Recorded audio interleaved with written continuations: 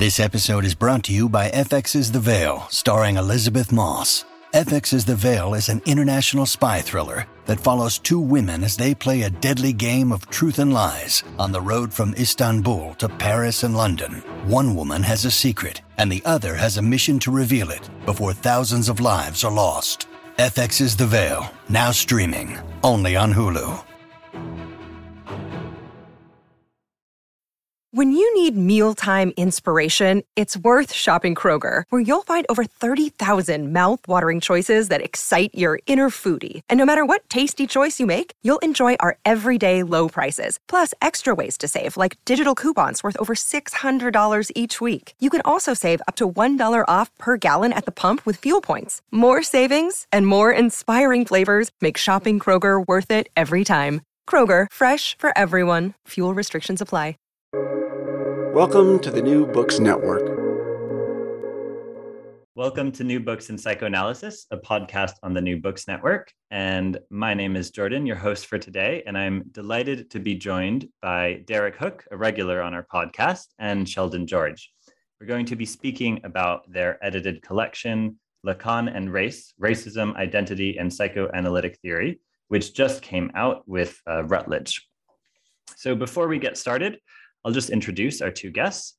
Sheldon George is professor of English and chair of the English department at Simmons University in Boston, Massachusetts. He is a scholar of Lacanian psychoanalytic theory and of American and African American literature and culture. He's the author of Trauma and Race, a Lacanian study of African American racial identity, which was published in 2016 to great acclaim. Co-editor with Jean Wyatt of Reading Contemporary Black, British, and African American Women Writers, that was published in 2020, and co-editor with Derek Hook of the book we're going to speak about today.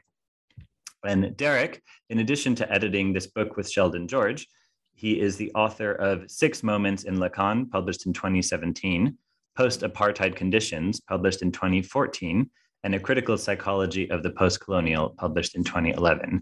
Derek is an associate professor at Duquesne University, where he also works as a clinical supervisor, and he is the co-editor of the 3-volume commentary series Reading Lacan's Écrits, along with Steen Van Hula and Callum Neal, and a co-editor along with Callum Neal of the Palgrave Lacan series. So that's a series that's been publishing a number of books about Lacan in different kind of registers. Derek maintains a YouTube channel with many lectures and interviews on topics pertaining to Lacanian psychoanalysis. So Derek and Sheldon, welcome to the podcast. Thanks for having us, Jordan. Yay, Jordan, thanks. It's really a pleasure to have you back here. So let's kick off by hearing a bit about how this book came into fruition. What was the idea behind it? And how did you go about choosing the people who contributed to it? So Derek, if you want to start perhaps, and then Sheldon, you can follow up. Sure. I'm going to give Sheldon the lion's share of credit for this one because, he'd been working in the area and we'd seen each other at a bunch of conferences, and I think both of us were struck by hey, that guy's doing a similar thing to what I'm doing. But what I think also was really important was Sheldon is very generous as a colleague, and I think both from conferences and a variety of other initiatives like a special journal of psychoanalysis, culture and society, Sheldon, and maybe a little bit with me, have started building a bit of a community. And so we had a series of colleagues who contributed to a special issue that we did, trying to investigate the intersection of Lacanian theory and thought and contemporary questions of race and racism. And that was the first stepping stone towards putting the book together. And in a way, the book is still, the book is published, but it's kind of still in motion in as much as we've started a series of dialogues with colleagues who've contributed to the book. And that's been really, really very interesting and very helpful, because I think we're starting to get a sense of some of the key themes that are in the book, which we'll move on to speak about, but also how they're opening up to further perspectives and questions and discussions. But let me pass over to Sheldon. Yeah, so as Derek said, both of us were working in the area separately, and we didn't really know each other's work. I think around 2014 or so, 2014 or so, Derek was working on the Apartheid Project. And I was doing a special issue of Psychoanalysis, Culture, and Society. And, it was an issue that focused on Lacanian theory and race.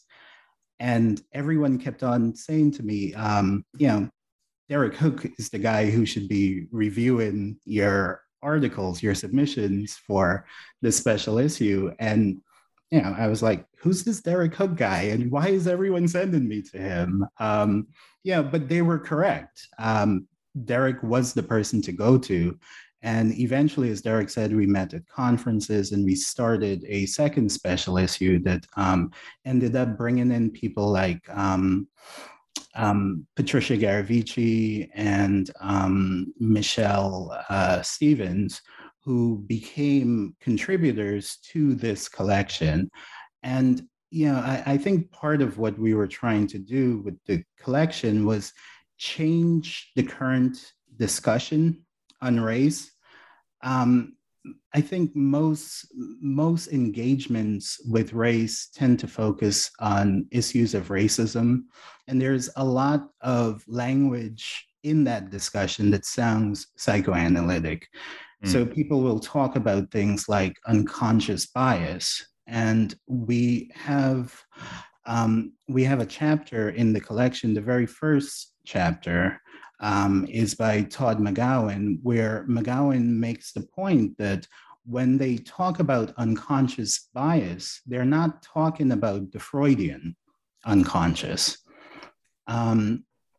They are basically talking about a sort of conscious unconscious. The sense is that the problem with unconscious bias is that there is something that people are doing that they don't know that they're doing, and they can learn to avert their biases. But what's missing from that is the unconscious component, the unknown component of our desires, our drives, our jouissance. So what we do in the book is we move from not just a discussion of racism, but also a discussion of things like racial identification. The book itself is divided into 4 sections. The first section is racism, but there's also a section that's focused on racial identification, which is more of a psychic process, and also a section on the clinic. And then finally, a section that investigates the ways that the subject can be read as a subject of race. And I think in that culminating section, especially, what we're trying to do is think about how we can both rethink current concepts of race and racism, but also how those concepts can help us to rethink Lacanian theory. So I think the larger goal of the text is to bring race to Lacanian theory, which traditionally hasn't deeply engaged Lacanian theory, but also to bring the tools of Lacanian theory to the study of race and take that study in new directions. That's fantastic. Really helpful kind of summary of the main aims of the book. And actually, it was around this idea of unconscious bias that I had kind of thought about my first question, which is, so you spoke about how Todd McGowan in the book addresses this idea that the unconscious bias that's referred to in kind of popular anti-racist discourse isn't very closely related to the Freudian unconscious. But one of the other criticisms that we sometimes hear around terms like unconscious bias is that it's a kind of individualizing kind of psychological account of racism, which sometimes involves the kind of the white subject constantly questioning their own privilege and their, quote unquote, unconscious biases. So how does the Lacanian approach that you're foregrounding in this book respond to this kind of psychological formulation of racism? So one of the ways that I think we see that is in the chapter by E. Tribrolu, which is a chapter that's focused on white nationalist manifestos. And part of what Chibroglou argues there is that the typical move in thinking about the violence of the white nationalists is to think in terms of a sort of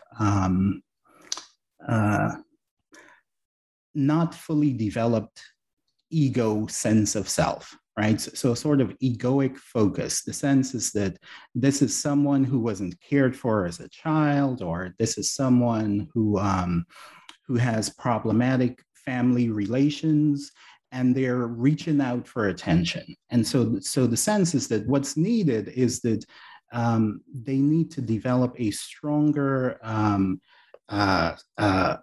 self-awareness and a stronger sense of self-worth. And what gets lost in that discussion is the actual racism of their actions.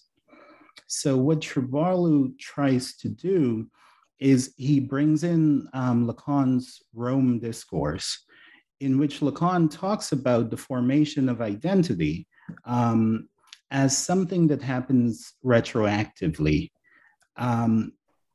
So in the Rome discourse, Lacan talks about the ways that we sort of create a narrative of who we will become once we have conducted a certain act. So in the case of the white nationalist killer, the sense is that I become this white person, this epitome of whiteness through this act. And the manifesto tells the story of the individual's life as though it will be completed retroactively once the act has been constructed. So there's a model of identification at work there. There's a process of constructing a sense of self that is missed if we only focus on a sort of psychological, egoic understanding of these actions. That's very helpful. Derek, did you want to add anything? Yeah, maybe just the brief comment that, Lacanian theory is actually pretty antagonistic to a series of psychological moves that we often see in contemporary thoughts and ideas and discourses on racism. And, Sheldon has said that very well. But looking through some of the literature, which we did when we put together the introduction, I mean, one still finds a kind of prevalence of a Kleinian vocabulary, object relations vocabulary in terms of projective identification, all of these things, which is fine. I mean, I'm not rejecting that. But in a way, the project, I think, of Lacanian social theory is always cautious not to rely only upon notions of projection, of a psychological vernacular, you could say, and tries also to give us, and I think succeeds in giving us concepts that exist at this trans-individual, this space between singular subjects and the big other, So when one talks about social fantasies, when one talks about arrangements of jouissance in Lacanian theory, one is keeping an ear to the ground of how these things might manifest in the singular speech of subjects within the clinic, but one is also absolutely aware of the domain of the big other, which by definition is trans-subjective, right? And so, the one chapter where I try to broach these issues is by asking the question of how do we use the concept of the big other within thinking about racism? And is, for example, to do a little bit of historically grounded analysis, was the big other of apartheid South Africa racist? And I suppose the answer to that is a resounding yes. And of course, we might reflect back in terms of contemporary developments in the United States, Black Lives Matter, and say, well, the reason perhaps there is a movement, there's many reasons, but there is Black Lives Matter is presumably because maybe the big other of the North American context is not yet convinced of that, right? So just to cut a long story short, what we're saying is that certain Lacanian concepts, certainly when we talk about signifiers, when we talk about the big other, when we talk about arrangements of jouissance, are by definition not simply reducible to the singular psychological dynamics of projection and so on and so forth. They exist precisely within that space of signified content, within the transsubjective, within how the subject is constantly utilizing these signifiers, these ideas to make sense and to engender fantasies. And that stuff, and this is, for me, one of the great attractions of Lacanian theory. It constantly prevents us resorting to a merely intrapsychic dynamics. It simply does not allow you to do that. The concepts are always putting the subject into contact with the social order, signifiers, social values, so on and so forth.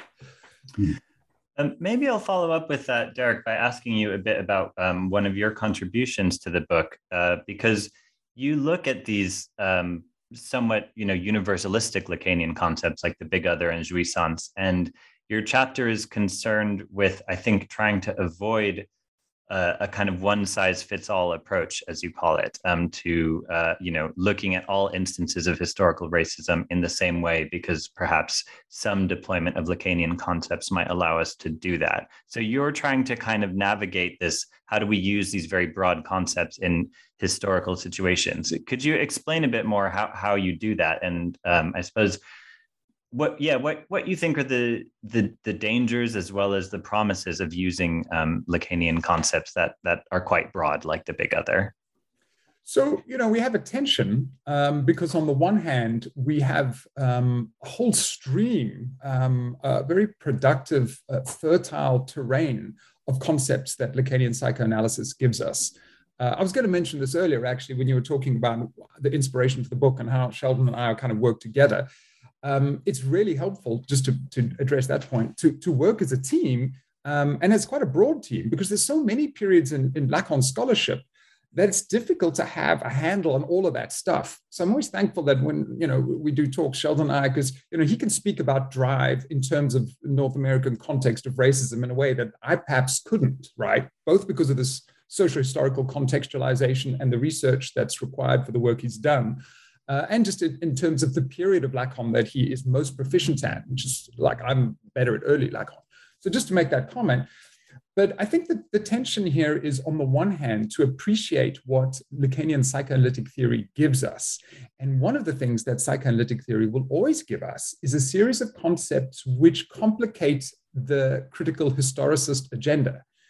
By which I mean, once one follows notions of the temporality of the unconscious, one gets a sense that for social milieus, periods, cultural context, much like the context of the own individual's historical unconscious, that it's not simply a chronological progressive development of how things happen, right? And we know that in racism just because we see these moments where suddenly we're in 2021 and we see a piece of racism that seems to have come from the 1960s or something like that.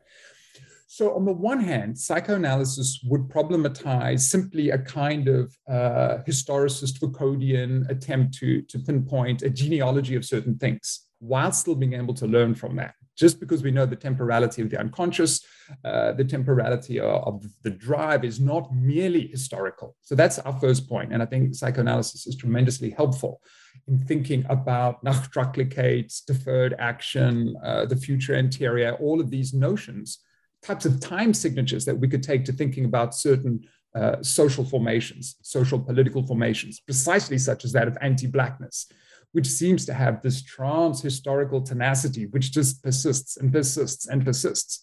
On the other hand, and here's the balancing act, I think it is important, and in conversations Sheldon and I have had, and certainly in contributions to the book, it is also important to measure and counterbalance merely a Lacanian or psychoanalytic engagement by trying to locate it within precise historical coordinates. And that takes kind of an ambidextrous type of criticality, because it's quite hard just to get a good proficiency in the Lacanian stuff, and then on top of that to have the skills to locate what one's talking about in precise historical context, and that's difficult. So as much as I love the work of Slavoj Žižek and I borrow a lot from it and I learn a lot from it, I mean, he's more interested in a philosophical project. So time and time again, he'll throw out the theft of enjoyment thesis, and it's always enlightening to see how he does it. He gives great examples. But it seems to me it doesn't, he never really does it in a way which is historically contextualized, developed, and sustained.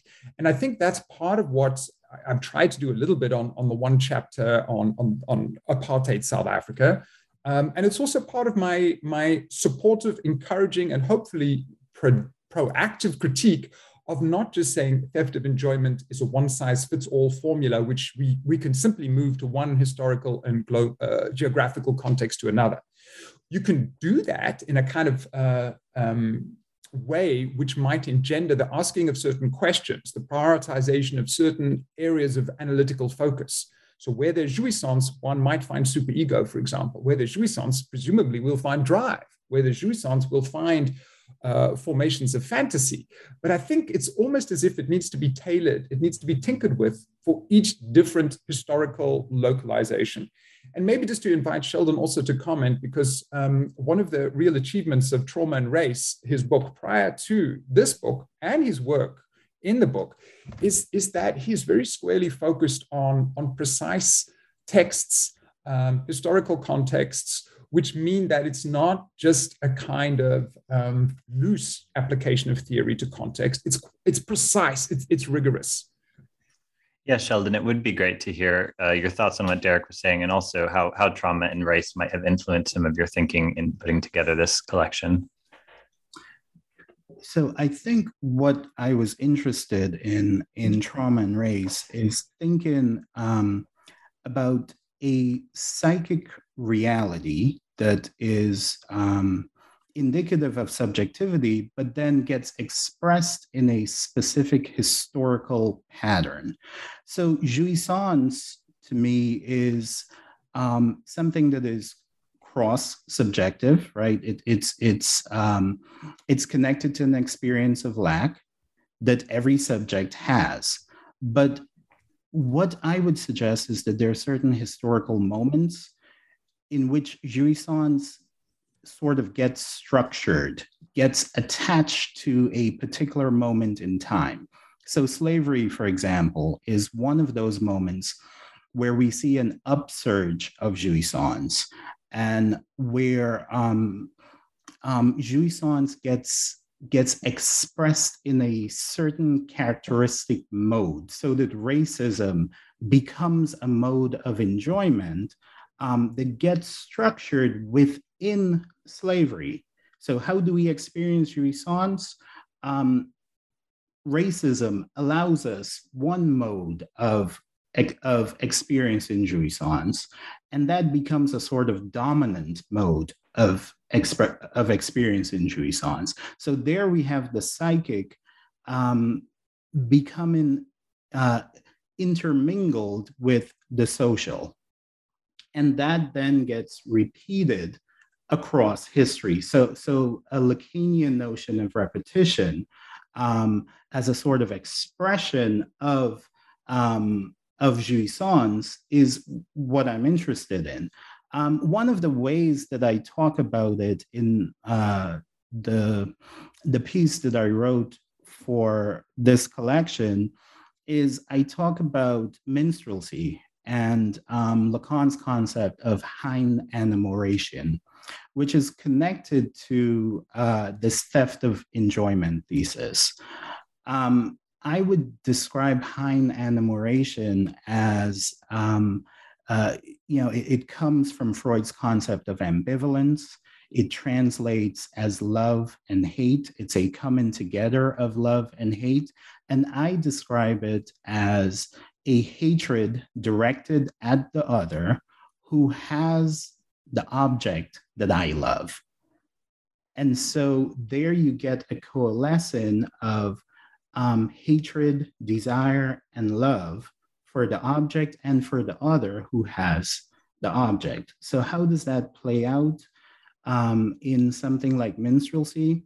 What happens in American minstrelsy is that, minstrelsy, I live and work in Boston, and Boston was one of the centers of minstrelsy. Minstrelsy was blackface minstrelsy, where you have white men painting their face black and performing black dances. It was popular more so in the North than in the South. And it became a mode for Irish Americans, especially, to express a sort of hate-love relationship to African Americans the Irish had lived among African Americans in the same communities as African Americans, and they were often associated with African Americans. There was a popular saying that if you turn an Irish man inside out, you find a nigger. And so the sense is that at the core of the Irish man is a Black man. And, you know, there were cartoons that would, you know, have images of a scale that would weigh a Black man and an Irish man on two opposing sides of the scale. And both of them are drawn as, you know, simian type figures. They look like apes, and the scale is perfectly balanced. So they're the same. So part of what the Irish had to do was separate themselves from Blacks. And one of the ways that they did that was by taking on Blackness, painting their faces Black, and performing on stage in ways that presented Blacks as buffoons. But they were able to do these performances because of a sort of identification with Black culture. So there you have the love of Black culture that gets expressed as a sort of hateful or mocking performance of Blackness. And there, the performance is an articulation of a sort of jouissance that's associated with Blackness. Blackness is often imagined as connected to some sort of enjoyment that the other does not have. And so here we have a situation where whiteness can have the fantasy object that Blackness seems to embody, the sort of unrestrained enjoyment. The savagery that is associated with Blackness can be performed on stage and can be embodied by a white figure, but yet still disowned as that's not me, that's, you know, that's the savage Black. I'm just pretending to be this figure.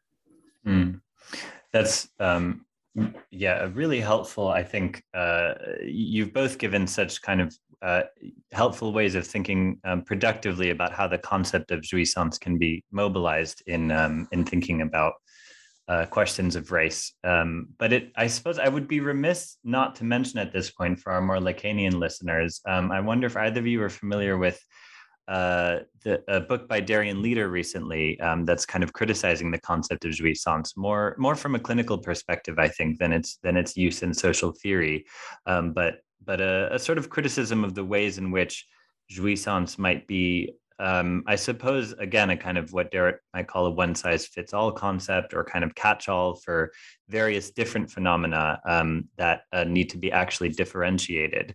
So I wonder if either of you are familiar with this criticism and have any responses to it, possibly from the perspective of this book or otherwise. I'm familiar with the book, and it's a really important and rather critical engagement with many of these themes. You know, so maybe just one comment is, in some ways, it's kind of surprising to see a book which is so robustly critical of a kind of mainstay of Lacanian language and conceptualization coming from a Lacanian. But I think the book is really very important, and I'll just say a few words why, and I'll say why it also I think it links to what we're trying to do. One of Darren Leader's arguments is that because the concept of jouissance has become such a routinely evoked and somewhat nebulous and somewhat blurry concept, that it's come on to take almost a completely descriptive value rather than having a analytical precision. And, you know, I think I've kind of come to a similar conclusion, not through necessarily looking at clinical formulations, but rather just in terms of racism.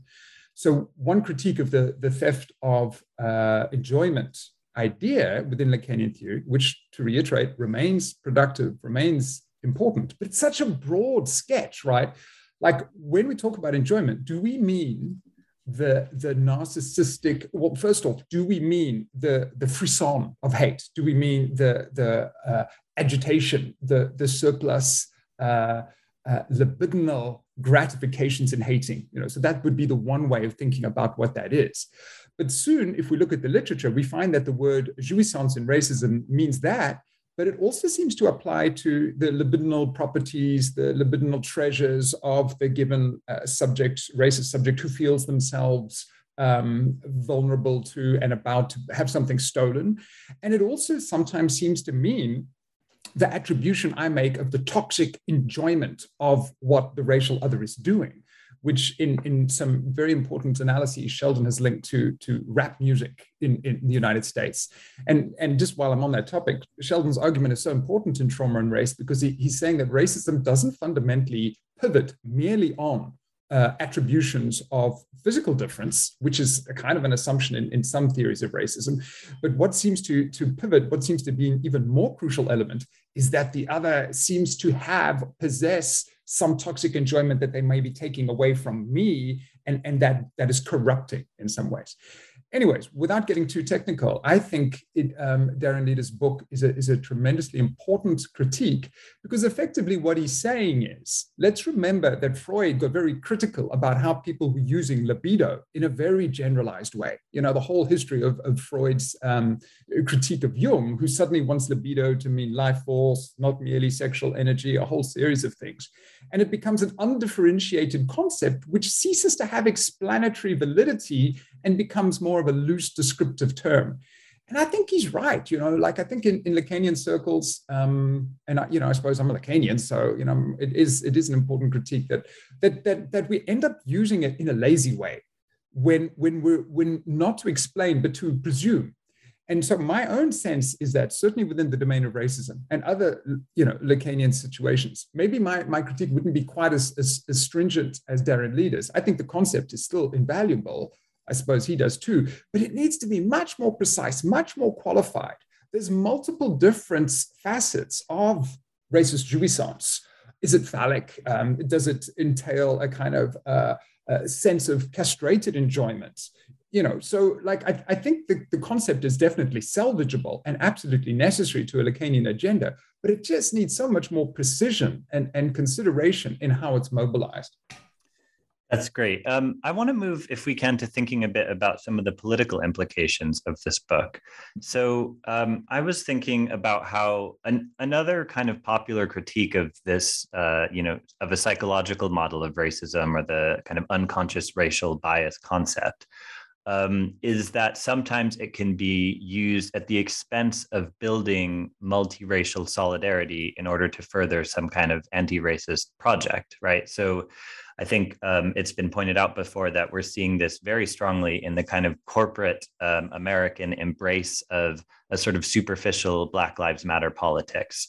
And the argument's been made that the widespread embrace of books like White Fragility by Robin DiAngelo within not just ordinary people's bookshelves, but within even the halls of corporate power has something to do with the way that this model might be reducing racism to an individual problem. And so it prevents some kind of multiracial solidarity, and it can obscure or even facilitate the role that capitalism and the 1% might play in a sort of divide and rule model that divides and rules workers along the lines of race. So that's a very lengthy way of sort of trying to pose to both of you the question of, what do you think a Lacanian approach offers to thinking about a political anti-racist movement and forms of multiracial solidarity? And on this note, one concern of mine is whether the Lacanian emphasis on difference, however that's conceived, might undermine attempts at kind of collective action, anti-racist collective action. Well, that's a great question. Sheldon and I have taken a bunch of questions about the book, and that is the most difficult yet. No, seriously. Perhaps I should have warned you in advance. No, it's all good. It's all good. And I think it is an important question, but it's almost as if the question necessarily entails like a step back. And let me just say that, so in conference situations, when Sheldon and I have spoken about this, one question almost invariably comes up, like, so what should white people do, or what do we need to do? Like, how do we make it better? And I think in very different contexts, in very different situations, there's been a kind of moment without having to, make eye contact with Sheldon or whatever, where we've had a similar kind of Lacanian response, is that like that knee-jerk reaction, the anxious attempt to now suddenly redress or make better, is part of the problem, actually. And so I think it would take a bit of a long preamble to think about how to adequately address your question. But one of the lessons, for me at least, from a Lacanian perspective, and maybe I'm talking more from the standpoint of white subjectivity or something, is in a way not to rush to solve something just yet, maybe certainly as a white person, until something has kind of sunk in. And it's almost as if like the ingrained level of defensiveness, I mean, and we see this in the US today, people think that teaching critical race theory is like somehow massively detrimental to the white psyche. And so I suppose the first step for me about thinking about where to go politically is just to realize, the degree of anxiety that gets ignited in these kind of discussions, particularly, and I'm surprised by it, but it is definitely very much the case in much of the United States and elsewhere. The massive degrees of defensiveness, anxiety, aggression, antipathy that come your way when such things are mentioned. And it's constantly a surprise to me, like even broaching the topic of slavery gets people extremely angry and wanting to say, let's divide a line. So in a way, that's the first step. I'm going to pass over to Sheldon. Just one more comment, though. One idea, both from clinical psychoanalysis and Lacanian theory more generally, is that anxiety can be pervasive and it can spread. And in another piece of work that I've done, which is on the topic of white anxiety, I suppose for me, a productive moment is for when that anxiety does emerge. Maybe that works better in the clinic. And, I often use this quote, it's a Bruce Fink quote where he says, well, effective clinical work without the prospect of anxiety, without felt anxiety is a kind of misnomer. It's not going to happen. Mm-hmm. So the first step, I think, is to not do the white thing of trying to fix it or, do my long confession, of how racist I am or whatever. I mean, fine. That's fine if you want to do that. But trying to jump in and fix is a kind of liberal white person's forte. And, from a South African context, I've also felt this, and you don't realize how much you are still impressing and extending the privileges of whiteness in doing that. And then to persist somehow in that degree of anxiety, and maybe without getting overly romanticized about it, how to find a way of being punctured in that whiteness, how to find a way of that whiteness starting to shift. And just a little bit more, this paper that I'm referring to, the white anxiety thing, says something a little bit counterintuitive. And that is that in clinical work, sometimes someone goes into a little bit of a whatever misogynist, racist thing. And as clinicians, it's like, yeah, okay, a little uncomfortable with this moment. And most clinicians, I think, have a way of dealing with this, but I supervise trainee clinicians, and many of them are very progressive and find it very unnerving to be in those situations. And I'm not going to make any, universal prescriptions, but sometimes, oddly enough, depending on the situation, even when that stuff starts to happen, if one can facilitate more of those fantasies, which, sometimes is an unnerving situation, sometimes there's something in there that one can see might work. And to kind of, more elaborate story, somewhat shorter, sometimes even in those, and in this paper that I've written elsewhere, I talk about District 9 as a kind of cinematic production of post-apartheid culture, where we see racist tropes reiterated, but also we see possibly a way of starting to think, even if somewhat unconsciously, about what it might mean for whiteness to come to an end, or a certain mode of privilege and dominance to come to an end. And those moments, which are very dangerous to circulate publicly and socially, given the context of contemporary America, I think, but there are potentially certain very productive moments in those fantasies, in those anxieties coming undone. Now, I'll stop because I haven't spoken anything about solidarity across different groups. So maybe we'll get to that. But I suppose I just wanted to foreground anxiety, this coming undone thing, and this sense of what it might be for whiteness or various other modes of dominant subjectivity, political subjectivity, to start a little bit of the work of coming undone. Okay, yeah, that's helpful. So yeah, maybe we can hear Sheldon's thoughts and then also come back to this question of solidarity after. So I like a lot of what Derek said, and I think there are echoes of Derek's ideas in my thinking. Yeah, at the heart of things, I would say that race is and racism, race and racism are efforts to mask the fact of our lack. And so for me, dealing with race and dealing with racism basically means confronting your lack, being in a place of discomfort where you recognize that you are not a full subject. You recognize that difference is okay, and that's hard to do. So part of the difficulty with Lacanian theory is that it's theory, and it's theory that in some ways is more for the clinic. It's conceptualized more for the clinic than for the social. And so the big question is, how do we move from what works in the clinic to what works socially? And that's a hard question, right? So I would say from a clinical perspective, what we want is this confrontation with lack. We want to confront the thing that unsettles us, the thing that scares us, the thing that produces some sense of anxiety, as Derek is suggesting. And it's by moving past that thing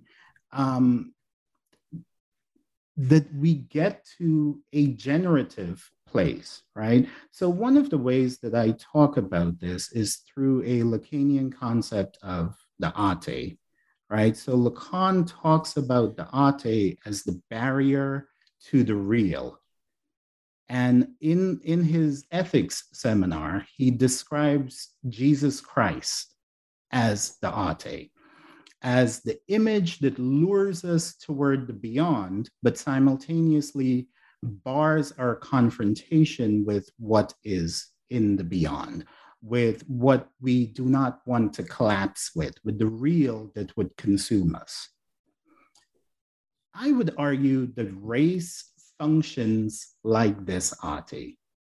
Race is the barrier to the trauma of racism in the sense that, especially for African Americans, constructing a racial identity can be protective. It can create that sense of unity that you're talking about, that sense of political agency. It can be a rallying force. But on the other hand, what it draws you to is a fantasy. And beyond that fantasy is a history of trauma, is a history of suffering. And so you remain bound to this barrier that is simultaneously a lure. And what ends up happening is that race creates a condition of stagnation in the subject. Right? So in describing Christianity and the image of Jesus Christ on the cross,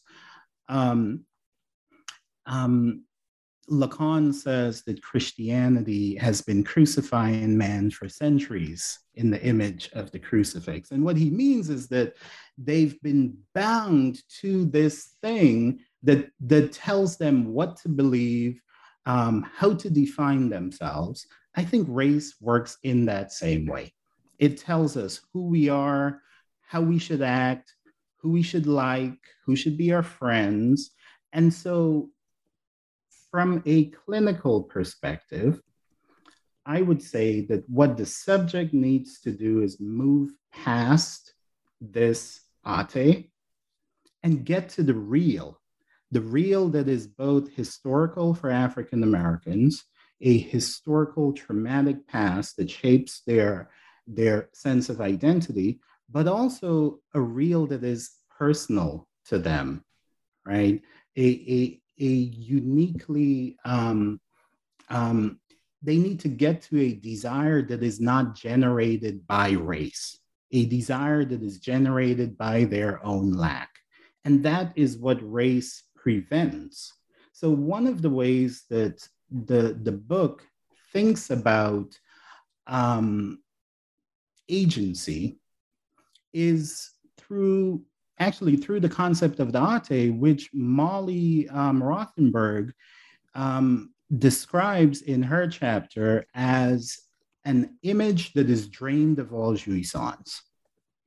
So the image of the crucifixion contains jouissance. It draws us to it because it says that beyond this thing, this alluring image is absolute jouissance, right? So race as Ate draws us to the beyond through a promise of wholeness. But the Ate is something that is also atrocious. It's something that is horrific, like slavery. And so my argument would be that something like art, like novels written by African Americans, can take us to an image of that Ate and drain it of some of its jouissance. So there we have art as a source of political agency. But another way that we think of agency is through a coming together that doesn't rely upon embodied difference, a coming together that relies upon lack. And I would suggest that the Black Lives Movement actually takes us some way in that direction. It's a movement that's not defined by a particular racial group coming together to act. It's an international movement that isn't associated with an individual person, an individual leader. It's more of a movement that thinks about a lack that binds us. And so all of that is to say that I think in the end, what Lacanian theory takes us to in terms of agency and in terms of political change is an embrace of lack. I think that's really great. And sort of silently in the Zoom chat, Derek and I were both saying that some of this resonates as well, I think, with Todd McGowan's arguments about the idea of coming together on the basis of our non-belonging. Right, which is precisely what the LAC conference itself is about, that is organized by Todd and Hillary and others. It's about, not centralizing specific figures or using name badges as is common in conferences, but bringing us together around a concept of LAC. Yeah. Sorry, Sean, I just also wanted to just also stick to part of what you were saying before, because it seems so pertinent. But one of the thoughts I'd had in response also to Jordan's question was like, how do we think the notion of castration socially and politically? I mean, this is treacherous ground, because to pose any form of castration, and let's, before we go to the political, let's remember, analysis terminable and interminable. Freud's like, well, there's the bedrock of castration. And no matter how many years I try to do this, the one thing that the neurotic subject does not want to hear, does not want to engage, is the fact of their castration. So let's take that seriously, not simply as other people are having a problem with castration. Presumably we've all got a massive resistance and presumably also quite an aggressive opposition to castration. But he says, of course, what sometimes gets forgotten, not only does he emphasize the bedrock of castration almost as something that psychoanalysis or a treatment can't go beyond, but he also suggests, well, there's two forms of it. And he speaks about this in relationship, obviously, to questions of sexuation. So, there's nothing more impossible than getting the male subject to really confront the fact that they may lose it, this phallic attribute, or in maybe somewhat problematic sexist terms, whatever, another category of subject that they should give up on the prospect of trying to gain this phallic attribute. So, we could problematize that. But it just reminded me of a couple of things. Like, number one, maybe castration is an important concept to think about the lack that Sheldon was speaking about. Number two, to pose that in a public forum about whiteness as such is going to get a lot of bad responses. Number three, might there be small elements or moments within aesthetic modalities, which is what Sheldon is speaking to, which could pose the question of what it might mean to have some lack, to confront that lack, to take on the lack, or indeed some form of castration without incurring massive amounts of aggressive resistance. And I think the aesthetic domain would be useful. I was talking about District 9, a movie. And then also I'm wondering if there's small little tiny examples of that. And I once gave this example in a presentation that Sheldon and I gave, and then I felt silly afterwards because it seemed so mundane and stupid. But like in retrospect, I think it's kind of a helpful one. So I spoke about growing up in what was then called Rhodesia, which is now Zimbabwe, before going to apartheid South Africa. So I got this like history of white supremacists, different exposures, well done, Derek's parents, well done, Derek, but whatever. And one of the things that was so interesting about that experience was that you always used to have like a white news presenter. And, like in terms of various cultural authorities, you expected it to be Ronald Reagan or, like some white guy. And, it was so odd being a 4-year-old or something and growing up in this culture. And then suddenly there was a black man reading the news. And, I was like, what? I haven't seen this before. And it's a small little thing and it's a silly little thing, but I kind of wonder if there's bit by bit more instantiations of that which seem to stage a little micro lack. Might that be helpful at some level? I don't know. But the last comment I'll make about that is I'm always reminded Spike Lee said something, and he said, of the Trump era, and he said, we're paying now and we're going to continue paying for the fact that Obama was president for 8 years.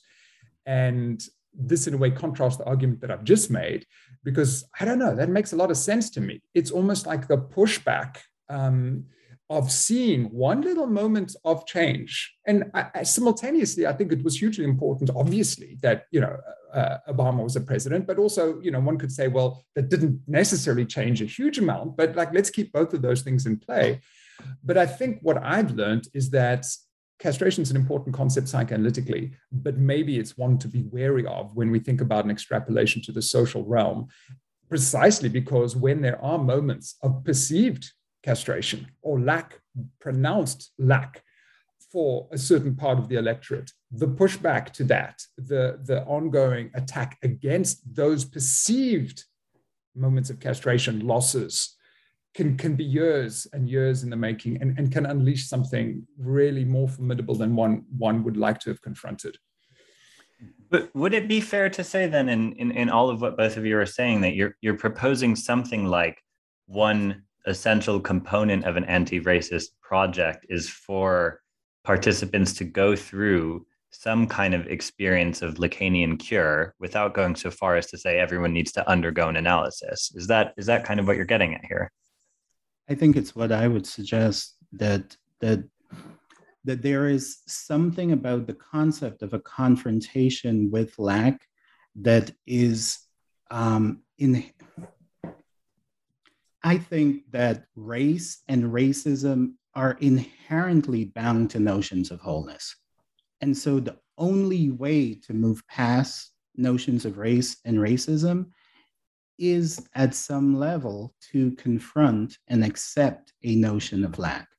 Because what race does is it promises you that you can be whole, right? So how does that work, right?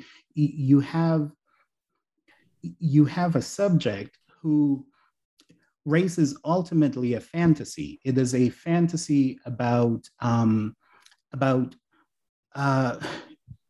from a Lacanian perspective, it's a fantasy about the object A, right? It's the object A that is inserted in the other. There is something in the other that makes the other to me, But the object A is also what unifies me as a member of a racial group. There's a notion that, part of what's hard for us to understand these days is how does race continue when we've come to a point where people doubt the existence of race. People doubt the existence of biological conceptions of race.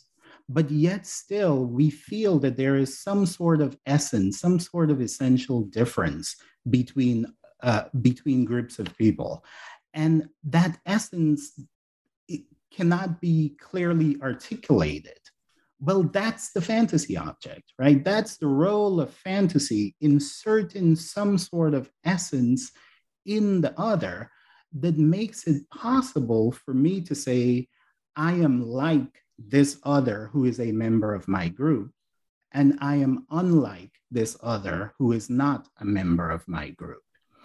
And so that need to insert this object into the other is predicated on a sense of lack. So in order to get past the object of race, the fantasy object of race, what has to be negotiated is a relationship to lack.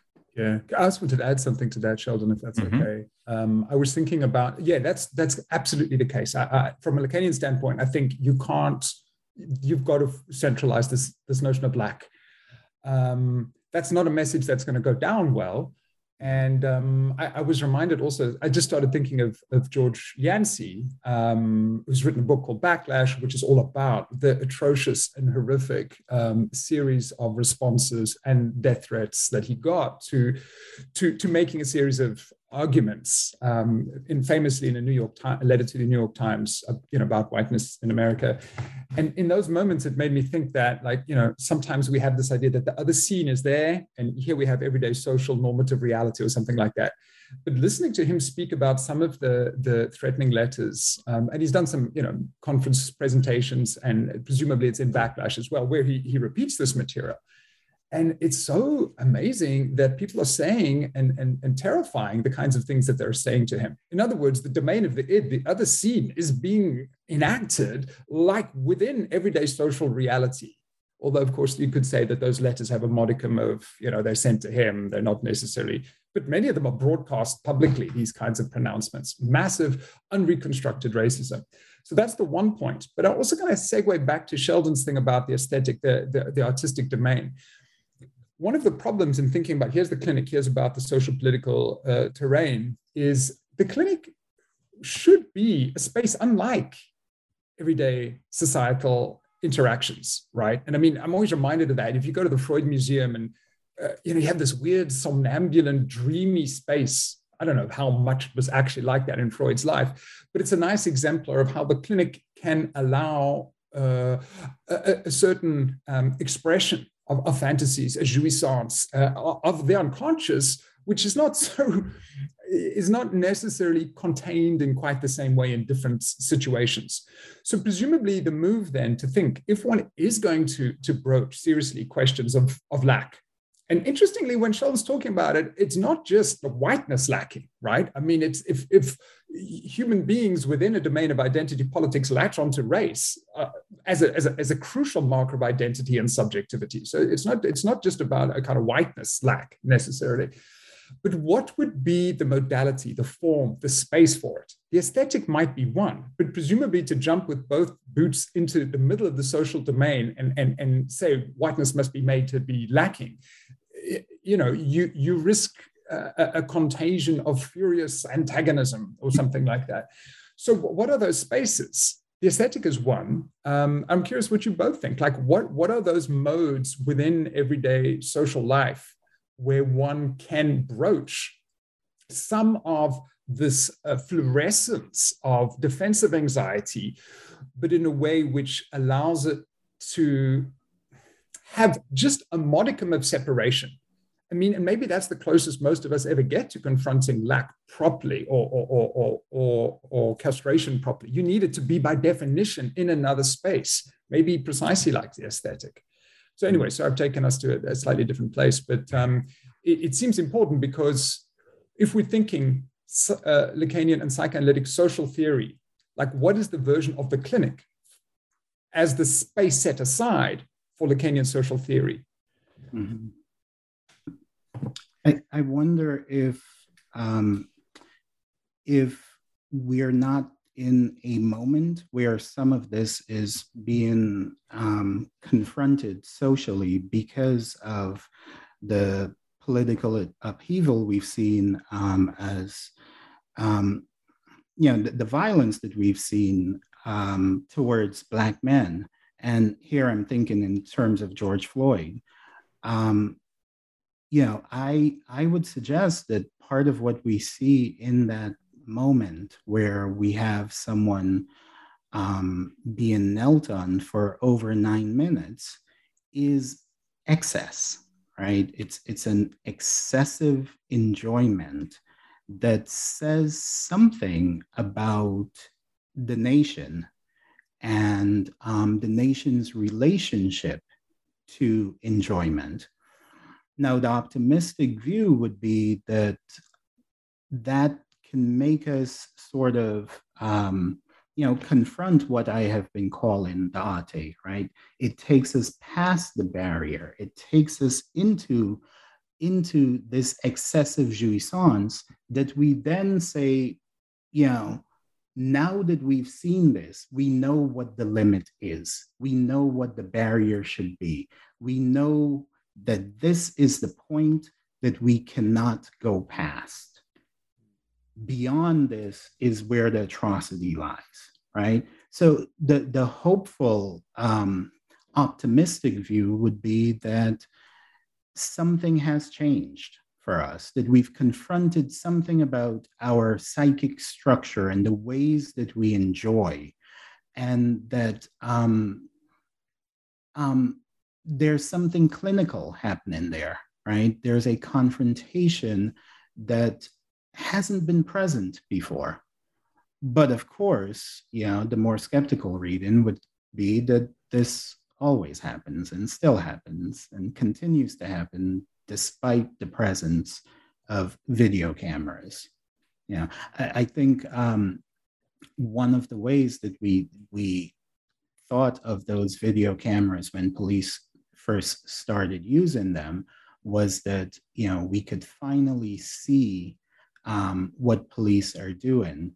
We could finally return the gaze of those, the gaze to those who are in power, and thereby disempower them. But I'm not sure that has really happened. Mm.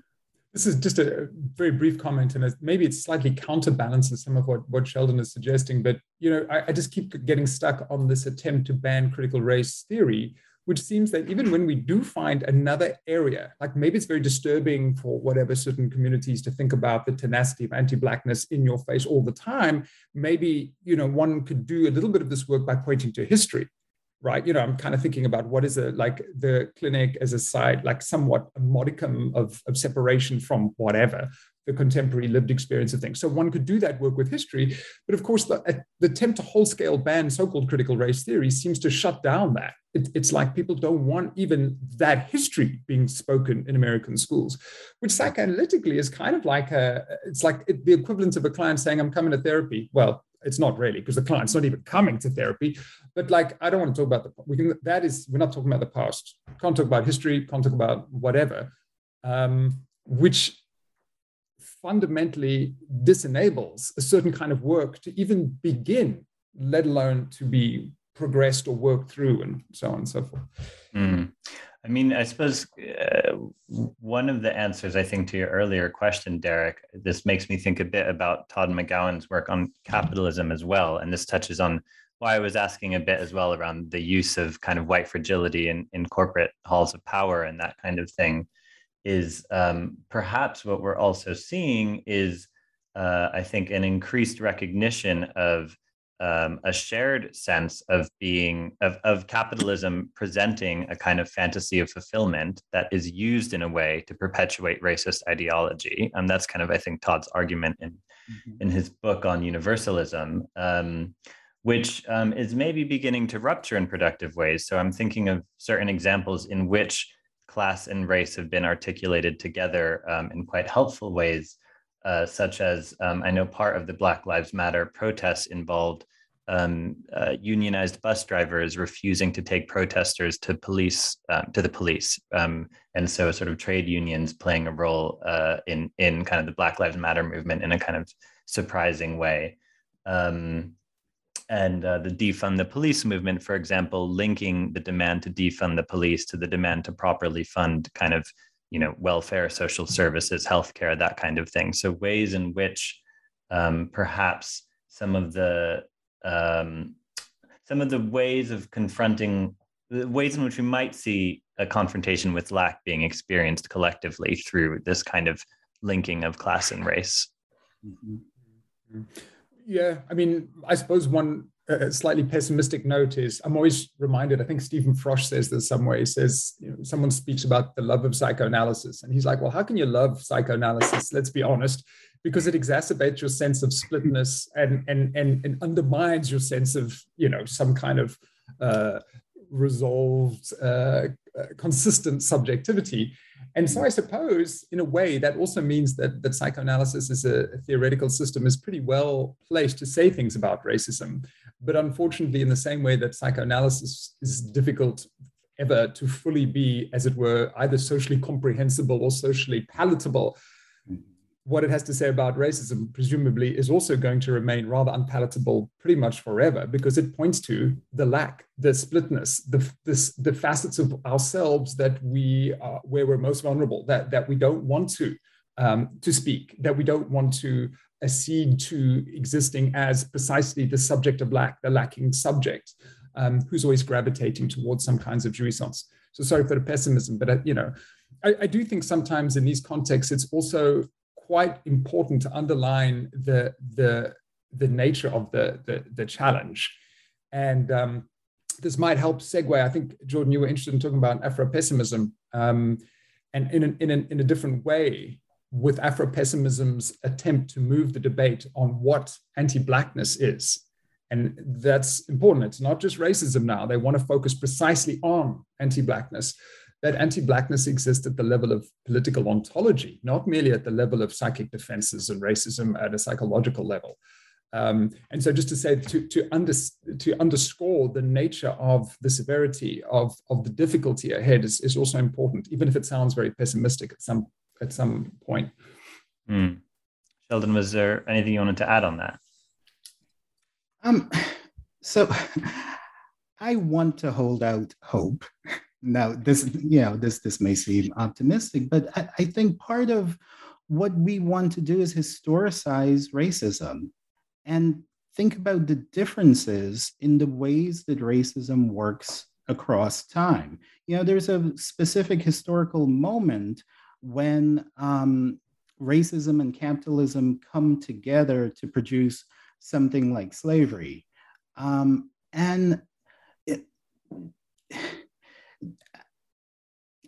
Race is a way of seeing difference.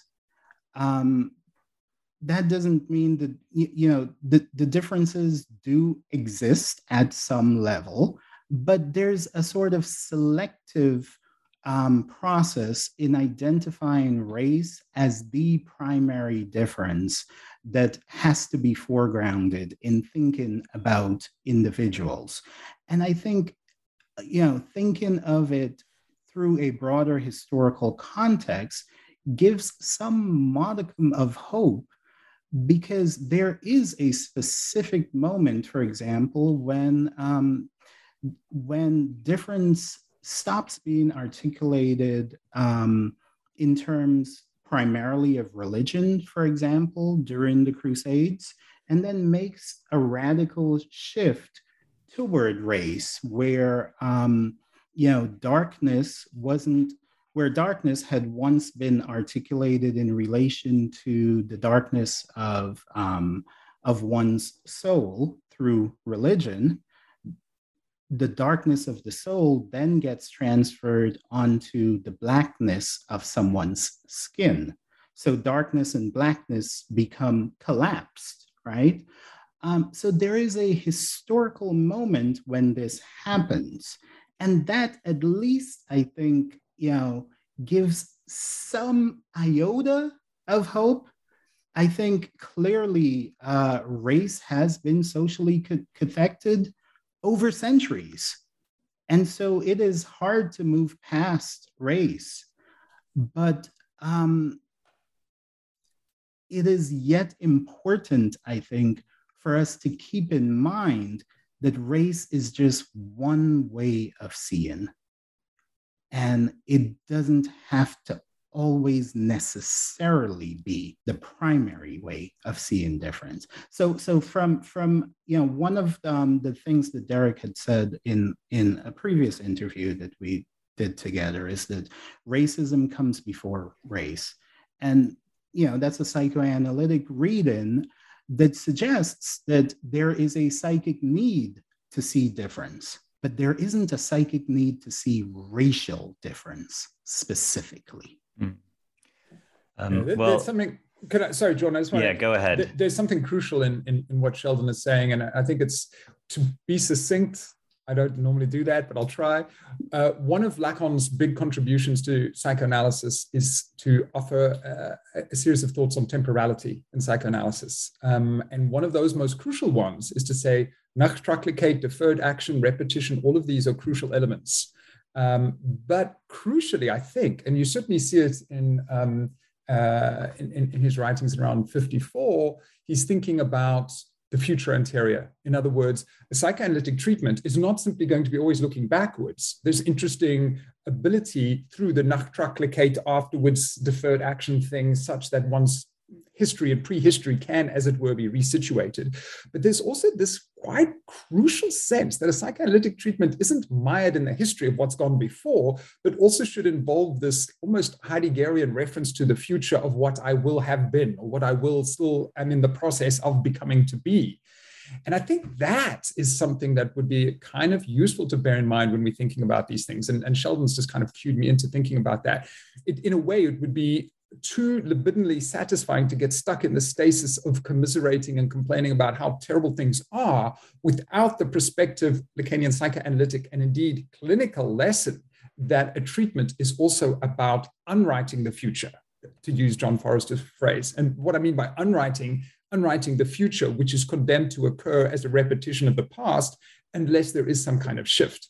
And part of the treatment should be presumably to enable and facilitate the circumstances that can make that future different to what it would otherwise be predestined to repeat what's gone before.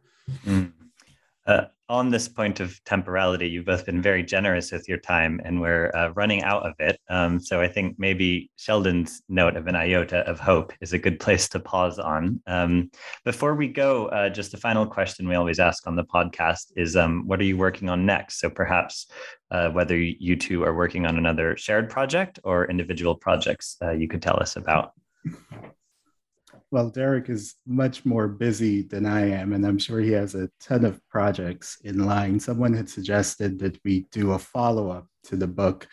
Our follow-up so far has been conferences and bringing together the contributors with other people who are working in the area of race. So we don't have in mind at this moment a direct follow-up to the book, but what I'm working on right now is an essay on Lacan's ethics seminar, which actually has some really interesting references, passing references to race. And I'm thinking about the relationship of race to images of the body and lynching and stuff like that. It should be a part of Carol Owens's series on reading Lacan's seminars, and eventually another monograph on race, but that's a bit in the future.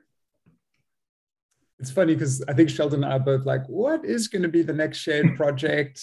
And maybe a little exhausted actually from the last one and the various conferences. I mean, inspired, and maybe this would just be a good opportunity to thank all of the people who've submitted work, who've contributed, who've taught us so much in terms of conferences, presentations around these topics of Lacan and race. And I think there is an unspoken yet, now I'm kind of breaking the unspoken pact between Sheldon and I, that there will be something that we'll work on and collaborate in the future. We haven't yet decided. But just briefly also, the thing that I'm trying to find the time to work on is a book that overviews how different moments in Fanon scholarship, inclusive of moments in Afro-pessimism, have made use of Lacan.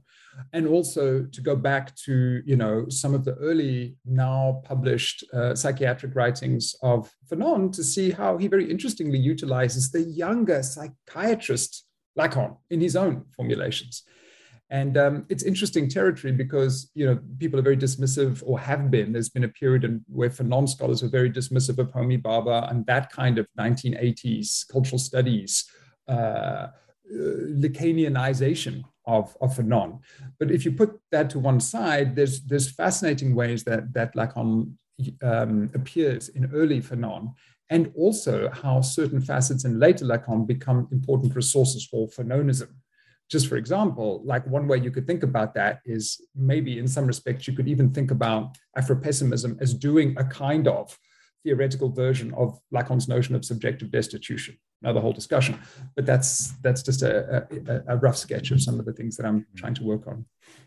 Wow, well, these all sound like really interesting projects. And as always, it's so fascinating and delightful to speak with you both. So thank you so much for joining us on the podcast. Thank you, Jordan.